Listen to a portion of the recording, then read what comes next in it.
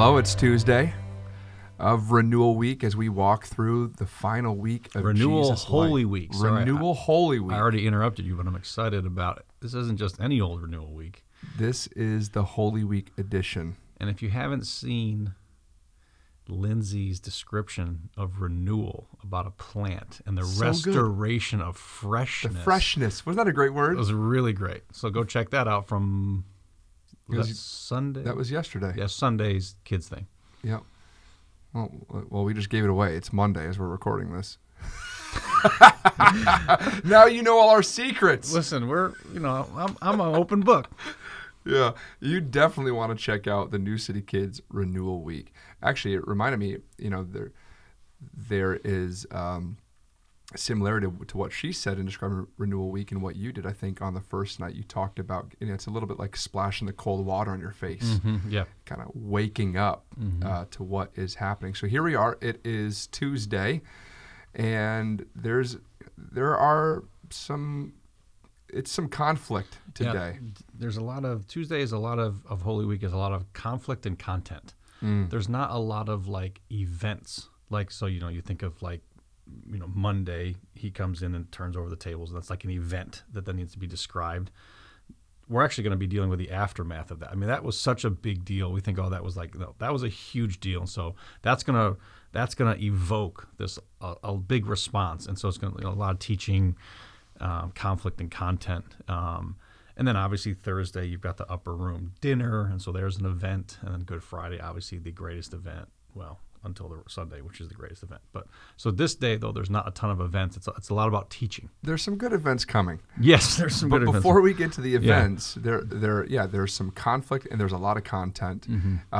The first thing we can piggyback off of yesterday. You talked a little bit about what it represented, but yesterday Jesus cursed the fig tree. Oh, right. Today they walk by it and they see that it's withered, yeah, which is this foretelling of ultimately judgment on the people of Israel. It's a fruitless tree. Yeah, and so it's a good way to kick off Tuesday. So we talked about how there's just kind of like this, almost like again, not to be overly dramatic, but like doom in the air, like judgment is coming.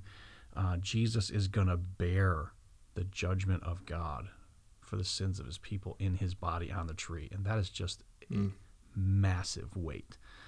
And there is judgment coming for the nation of Israel, who the leadership has rejected their Messiah. They've rejected God's Son. And in fact, one of the parables that they put on this day is the parable of the tenants. And it's like, the landowner sends, to get a yield from his land, and the people who are, stewarding the land, stewardship class, they're, not doing their job, and they're not being faithful to the landowner. So he sends one servant after the next, and they beat him, and they, curse him, and they do all these things. And finally, the landowners are like, finally, I'll send my son.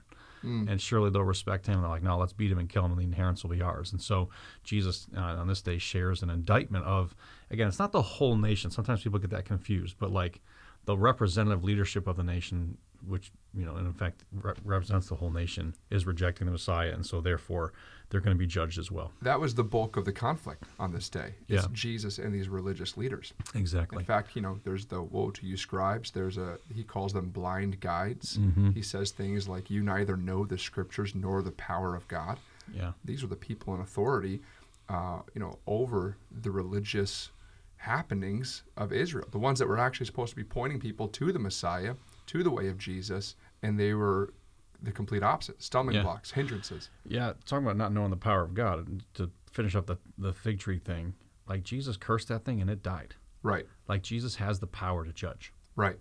That's, talk about knowing the power of God. But then, like you were saying about these leaders, absolutely, these are supposed to be the people who know, who are accountable.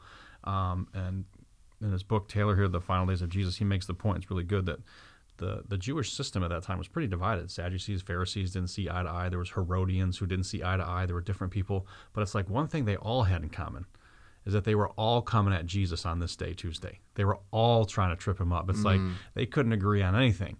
But, I forget what the saying is, like another man's, if we have the same enemy, we're friends, or something like that. Yeah. That's like, and so, and not, and that's in in a bad way, in a terrible way. Like the thing that they're rallying behind is that none of us want this young upstart rabbi to have influence or authority over us. And so they begin to ask questions that first, they're going to escalate their opposition to him.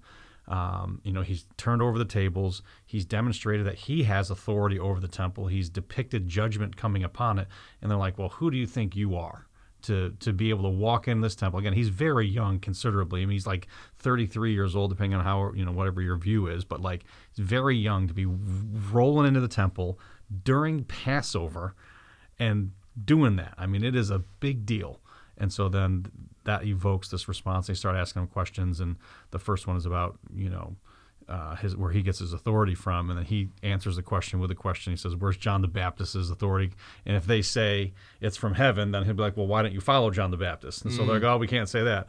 And if we say that John the Baptist is not, then the crowds are going to turn on him, and so they're stuck, and they're like, well, we're not going to tell you what we think about John. And he's like, well, I'm going to tell you what I think about my authority. And so what you see in these, there's going to be like 3 or 4 exchanges. I don't know if you want to touch on one of them or anything, whatever you want to add there, but in all those exchanges, you're going to see Jesus as, in a sense, the ultimate wise man. Yeah. And you said this well on one of the other episodes, just, you're seeing this week that Jesus is in control of the narrative. When he says that I go to Jerusalem and I lay my life down, no one's taking it from me, he's not tripping up on a question that then got the crowd to turn against him and that, it was a mistake that he got crucified. No, he's demonstrating his wisdom and his power in some of these confrontations. I always thought about the fact that, Jesus in some sense kind of avoided a lot of these conversations, the majority of his ministerial life. Yeah. And now he's come in to handle business. I mean, it's the climax of what he came to do. Yep. And even before the big events, he is controlling the narrative, like you said. And so we should pay attention to the fact that Jesus is going to correct these leaders. Mm-hmm. He's speaking in parables. He's responding to their questions, again, in a very wise and perfect way. Mm-hmm. But it's just powerful to think about Jesus pushing up against this religious culture and way of thinking that needed to be corrected before he goes and lays down his life. Yeah. It's like, I mean, again, when you think about his youth, you think about what's at stake. He knows this is going to cost him his life. And just the kind of faith, we talk about stories of faith, the ultimate story of faith. Jesus is just going in here, trusting his Father. Obviously, in the prayer in the garden, we'll get there in a couple of days. You'll see that really fully on display. But, I mean, Jesus clearly knows who he is and what he's about. I would say that the last thing about the confrontation, when they asked him a bunch of questions, and then he asked them a question, which is one of the high points of certainly Luke and Matthew's gospel accounts of Jesus about his identity. Whose son is the Messiah? Is he David's son or David's Lord? And that's a real climax of the identity of Jesus, and I think something for us to lean into. Jesus is not just one of any number of descendants of David. He actually is the originator. He's David's Lord. And so, he's been trying to he's kind of danced around that a little bit, But certainly now, this last week, you overturned the tables. Who was supposed to be in charge of the temple, by the way? The king. Who built the temple? David wanted to. He was the king. God said you can't. His son Solomon built the temple. And the king was responsible for the building and the maintenance of the temple. And so Jesus is like, well, this thing's corrupt. It's going to be destroyed. And I'm going to lay that temple down, and 3 days later I'm going to rise it up and build a new temple. And so here's God's king building God's temple. So as we think about renewal, for our listeners, it's like, well, what do we learn from a day like today? Mm-hmm. One of the things that sticks out to me is you see this over and over, especially as the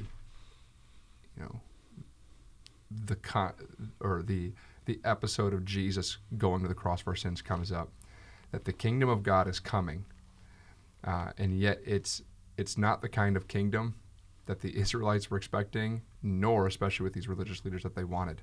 Mm-hmm. It's the kingdom they needed, and it's not the kingdom they wanted. And as Jesus is showing who he is, what he's about, there is this opposition. And I think that it is like the natural tendency in the human heart to think that we have a better idea of what the kingdom should look like, or the pathway to joy and fruitfulness And there's a tendency in our own hearts to even just want to be the king of the kingdom. I mean, that is ultimately what's taking place with these people pushing up against Jesus, these religious leaders. They were blind guys. They didn't know the power of God because they wanted to be the ones with the power. They wanted to overthrow Rome. They weren't looking for, a king to come and basically set up this whole platform of service and humility and love for the nations. They wanted to be exalted. And so even in my own heart, as I'm reflecting, how can I be renewed in this is, well, number one, I definitely want to know the scriptures. I definitely want to be full of the power of God. I don't want to be going against Jesus. I want to smell the doom in the air, even today, the impending judgment that is coming, that Jesus is going to return. And, we will have to give an account. I want to be living holy. I want to be living for righteousness. And I want to be a part of the kingdom of God and lay down this desire and proneness to build my own kingdom. Yeah, all that stuff. Agree, 100%.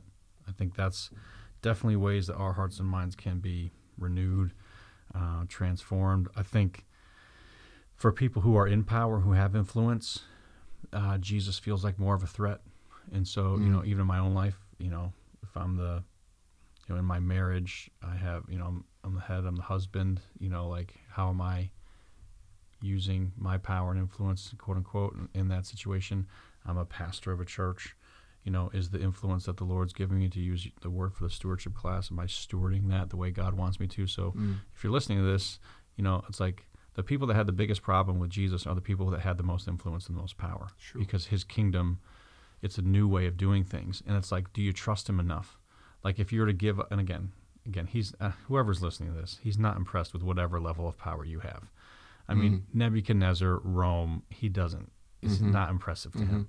So are you willing to give up your quote unquote earthly power and prestige, whatever level that is, literally give it into the hands of Jesus and trust that his kingdom and his way will be better for you in the end? I think that's certainly something you can see in us Tuesday, where the people who are in power are just so bristling at the fact of this new identity of Jesus. So there's a responsibility for people who have, the Lord is the one, even you mentioned Nebuchadnezzar. We talked about this several weeks ago in Sermon Plus. The Lord is the one who set him up in power. The Lord gives authority and influence, and we're actually meant to use that for the purpose of guiding people to Jesus. Right. You're only supposed to use it to serve, which is all Jesus used his power for. He actually is one with impressive power. He's the guy who curses fig trees and they die. He's the guy who raises people from the dead. He literally is, in fact, the Son of God, and he used all of his power and influence to be a blessing to other people. So it's like, it really is an upside-down thing. But when you have power and influence, you tend to you get, people say drunk on power, you get, you lose your way. So that's a good thing. I did want to say one more thing. We got a couple minutes left of this episode. One of the things that happens on this day, Tuesday, is Jesus gives what's known as the Olivet Discourse, which is, and again, to say this in 2 minutes is kind of crazy, but hopefully it can be helpful in renewing for you.